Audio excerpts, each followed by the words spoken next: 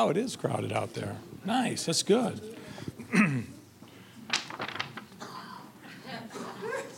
All right. Hey, so last week, how many remember last week? I had a few guys. Actually, I got some texts this week about, some guys that were saying, I remembered to get out of my story and get into his story.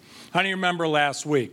So we talked, and I'm just a little refresher because we're going to piggyback on that because I left you hanging with a book, with a scroll, with some things in Daniel, with some things in Isaiah. I want to finish up today, and we're going to go into the 5th chapter of Revelation.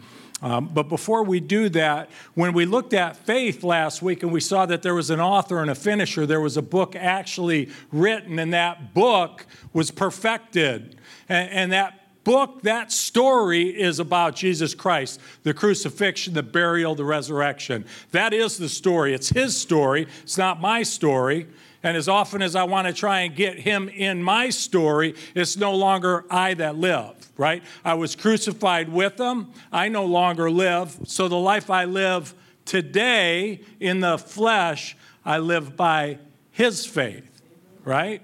His story. So I get out of my story and I stop trying to yank him in there to fix all this, because he wants me in his story. That is grace. It was freely giving. Everything he did in that storybook of faith was for one purpose, so that you could have it, so that you could be an overcomer, so that we could all enjoy the hard work and everything that he did in his story, right? You remember that? Luke 24, 25 through 27, this is the Emmaus, and we see in the Emmaus walk. I find this scripture, really cool in a lot of ways, but in 25 it says, "And he said to them, O foolish men and slow of heart, to believe in all that the prophets have spoken.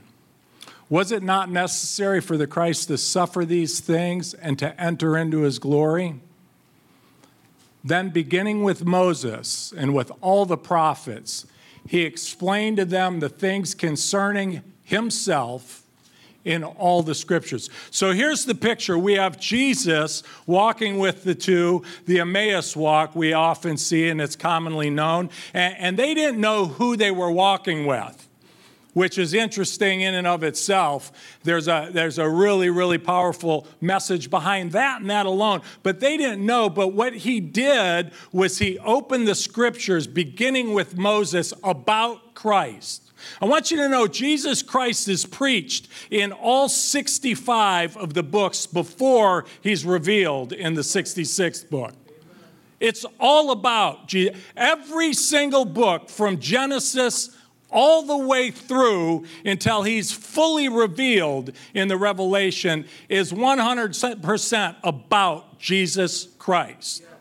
Whether it was the fire by night that warmed them, the cloud by day, the rock that gave them water, the manna, whether it was the priest, every single book in the Bible is about Jesus Christ. And the foundation we get in those 65 books leading to the 66 gives us a baseline to understand where we're going for him to be fully revealed. Is that all right? Yeah. So he reveals himself, beginning with Moses. Moses started with Genesis, right? We know the books. And so he started telling them about him, the Christ, in all the books.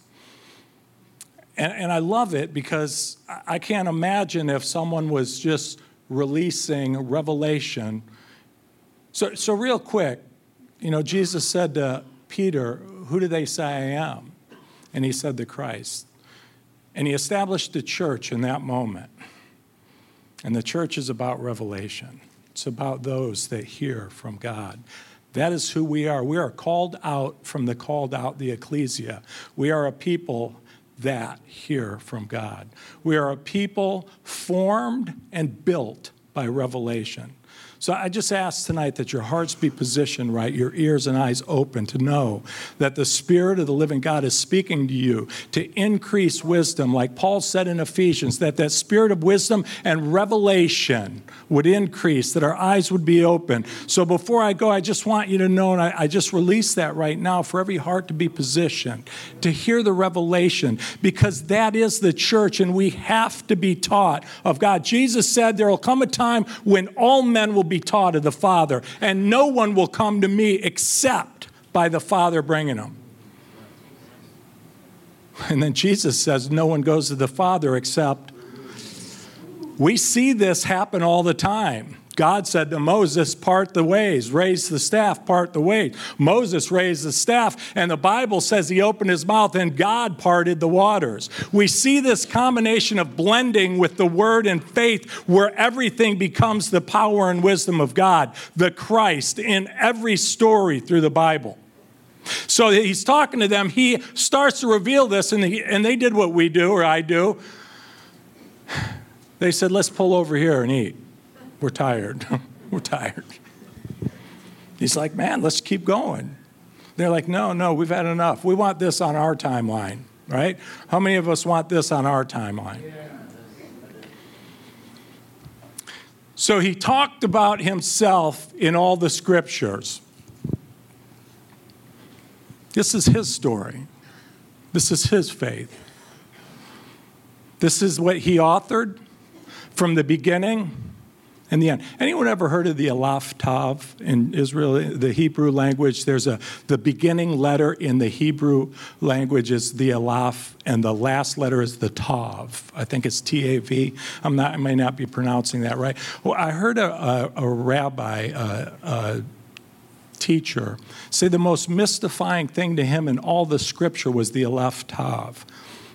And it literally is the Alpha and the Omega. And you see it in Genesis 1:1, beginning in Hebrew, and there's no translation for it. They don't know how to translate it. It's throughout all the scripture, in all the Hebrew, dotted thousands of times, they see this mark, and it's the Aleph and the Tav. Jesus said, I am the Alpha and the Omega. The translation is the whole book from Genesis 1:1 is his story. And every time I get in his story and believe, that's the requirement I have, is to believe nothing else, okay? You can go on a mission trip, good job. You can lead people to Christ, great job. But if you think that gets you any additional favor with God, you still have leaven in you. You are spoiling the lump because it's his grace and his grace alone. Freely given, you can't do anything more or less to have all the wisdom and power through believing that all of us have access to. Same access, level playing field, same access. Whether you're down and out, living on a park bench or up in Park Avenue, same access. You hear me? Wow, nice. Hey, let's look at the book. Go to Isaiah 29, 11 and 12. Isaiah is fascinating, and we look at the old prophets. And I want you to get this picture because Isaiah 29 here talks about a vision. He says, the entire vision will be to you like the words of a sealed book, of a book, author, finisher of this book, which when they give it to the one who is literate, saying, please read this, he will say, I cannot, for it's sealed. Then the book will be given to the one who is illiterate, saying, please read this. And he will say, I cannot read. So the vision given is there's this book, and no one can read it. Those that can read can't open its seal, and those that can't read it either. There's something about this book that's concealed. Go to Daniel. But as for you, Daniel, conceal these words and seal them up. The book until the end of time. Many will go back and forth, and knowledge will increase. Again, seal this book. Now, I want you to know that the Bible talks about the mysteries, the hidden mysteries of the gospel. The Old Testament, we see time and time again in this book, and I'm going to go to Revelations, and we're going to pick that apart real quick, but we see in the book, we see his suffering. There's two stories to this book. There's the story of his suffering and the fellowship of that suffering. And we see all the prophets, the revealed word of God spoken. We know of all the suffering. We see the cross. We see them talk about it. We see them write books about it. We see in all the books the true suffering of the Christ going to the cross. Even though they didn't know what that meant, they got the vision and the words and released to us all of those words. So we got to see into the mystery of the cross and his suffering. But there's a second part to the book, and we're going to look at that, and it's all about his glory. It's about the mystery of the resurrection and his glory, and the expressed image of that glory, and for us going from glory to glory. There's a second part that has been concealed from the prophets and everyone else, and they've been sealed up.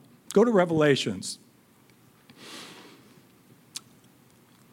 I saw on the right hand of him who sat on the throne a book written inside, and on the back sealed up with 7 seals. I want to stop you right here. Go back there. So when we get to 5, 4, at 3 and 4, and if we don't put these numbers and everything by these letters, they flow real nice. Sometimes it's kind of annoying because they put breaks in it with chapters and verse, and I get it, and it's easy to study when we do that. But if you read through 4, we see at the end of 3 and 4, we see that there's a knock on the heart, and anyone that opens the door, he enters into that heart, and he dines with them. And directly after that, into 4, it says that while dining with the king on the throne, a door opens, and we ascend, and a voice says, come. So now we get to there really quickly, from the knock on your heart to the voice of God entering into us, we get here. And he said on the right, and in the right hand of him who sat on the throne, a book written inside and on the back. It's got writing on the inside. Picture this book. There's a whole book of writing on the inside, and there's writing on the outside. Both sides have a story, and it's the story of faith. It's him, the Aleph Tav, the beginning, the end. And there's part of it that's been concealed. The revealed part we know of, and that is his suffering. We know well of his suffering. The story of the cross is well spoken of throughout Scripture. We know it good. That is the outside of the book. So then it says it's sealed up with 7 seals. Go to 2. And I saw a strong angel proclaiming with a loud voice, who is worthy to open the book and to break its seals? And no one in heaven or on the earth or under the earth was able to open the book or to look into it. No one was able to look into this book. I began to weep greatly because no one was found worthy to open the book or to look into it. And one of the elders said to me, stop weeping. Behold, who? The Lion from the tribe of Judah, the root of David. He has overcome. A child was given. A child was born. A son was given. When he came up out of the water at the baptism, the Spirit descended upon him. And we got his sonship in that moment. The Father said, this is my Son. I'm well pleased. We saw the Spirit seal the sonship at the baptism of Jesus. Before that, there's a couple little stories. We don't know much about the child Jesus, right? A couple stories about the synagogue, not much. We do know when he was identified as a son, and it was right here at the baptism. He's overcome, so as to open the book, and it's 7 seals.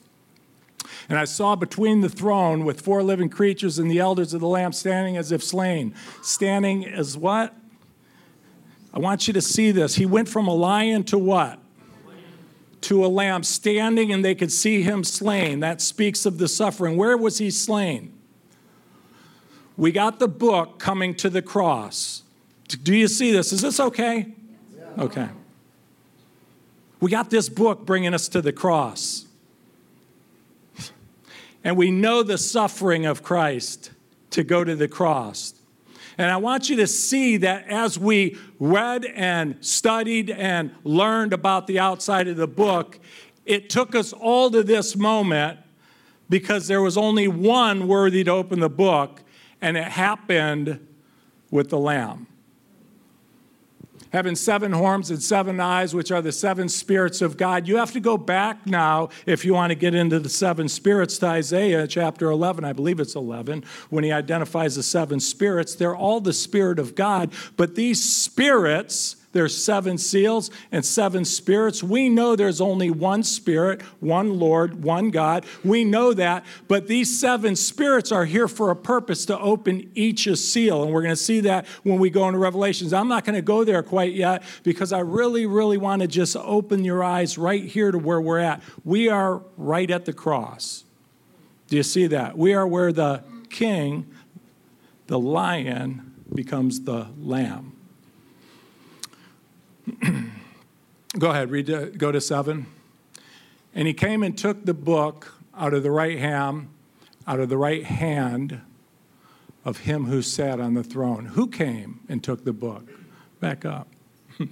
It's another one of those things right here that I was talking about.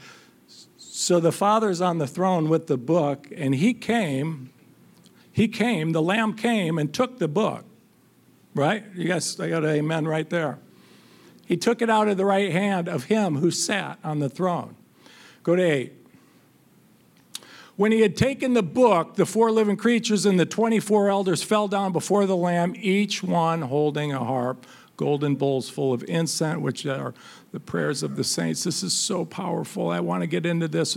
And they sang a new song, saying, "Worthy are you to take the book and to break its seals.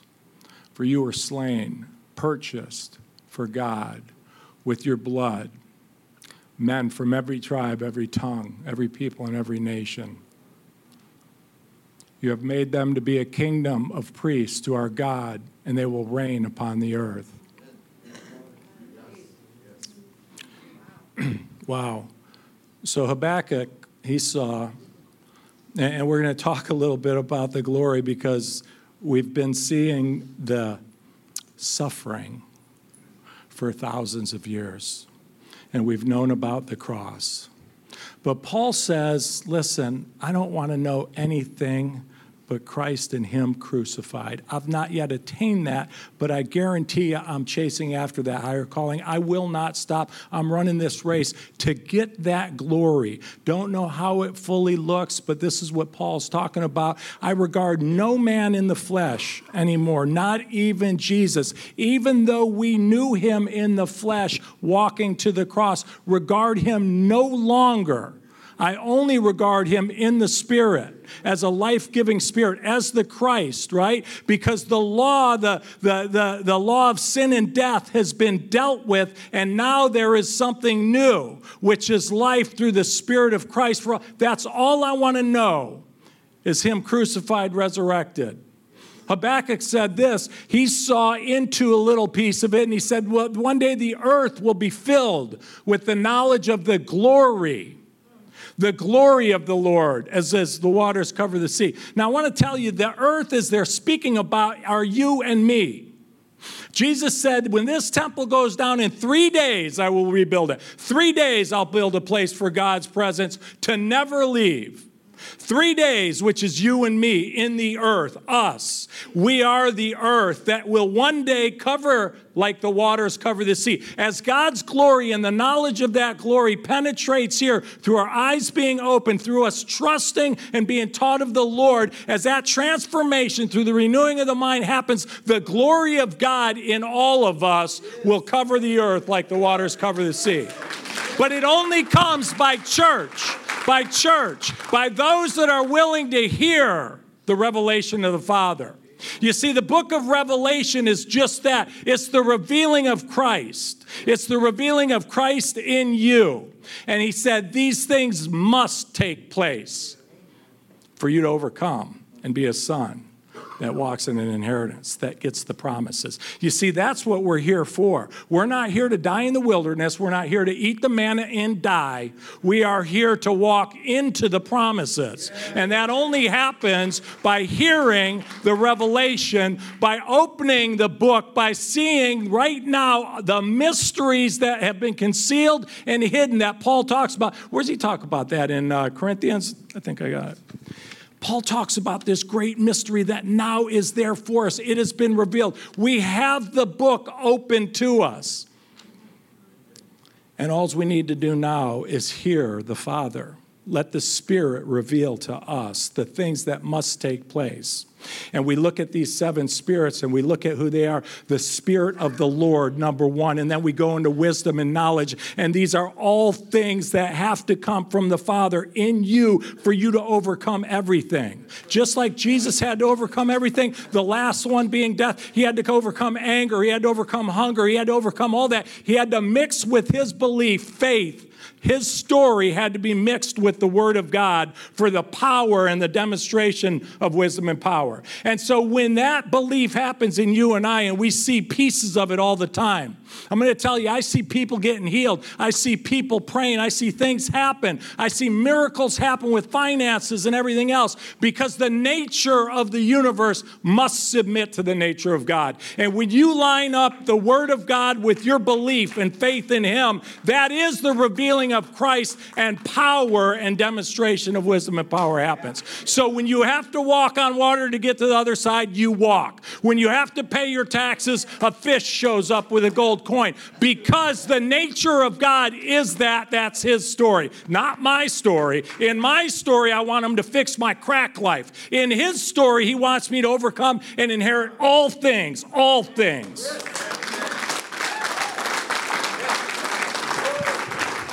8 o'clock. Is that all right? Are you guys all right with that? Philippians 3:10, I don't know if it's up there, but he talks about the power of the resurrection, the power of the resurrection, this mystery concealed, and the fellowship of his suffering. You see, we have to remember always that the Father literally took of himself. He took of himself the Word, his Son, and he brought him to the earth and blessed him and then broke him to give to you to overcome all. That is the communion process. That is the demonstration of power and wisdom. And every time you jump back in your story and have a tough time at work, every time you jump in your story and think that you're sick and dying, every time we get outside of his story, we can reboot it through the technology of communion and get right back in his story and demonstrate power and say, not in the nature of God, not today, not tomorrow, not with my family, not with my liver, not me. It's his story. My life is done, over. I've been crucified with him. I no longer live. But it's Christ in me, the what? The hope of glory. It's Christ in me that I live in the flesh. It's no longer my story. Can you believe that, brother? Jesus said to Martha, can you believe? Can you believe? Lazarus is going to walk. Can you believe? He's coming out. Lazarus is going to be all right. Can you believe? She said, you know, if you would have just been here, Jesus. She did what we do. We get back in our story, right? If you would have only been there, if done that or did this, if I would have turned left or right. And she said the same thing. Man, if you would have been here, he'd be here. And he said, he's going to be all right.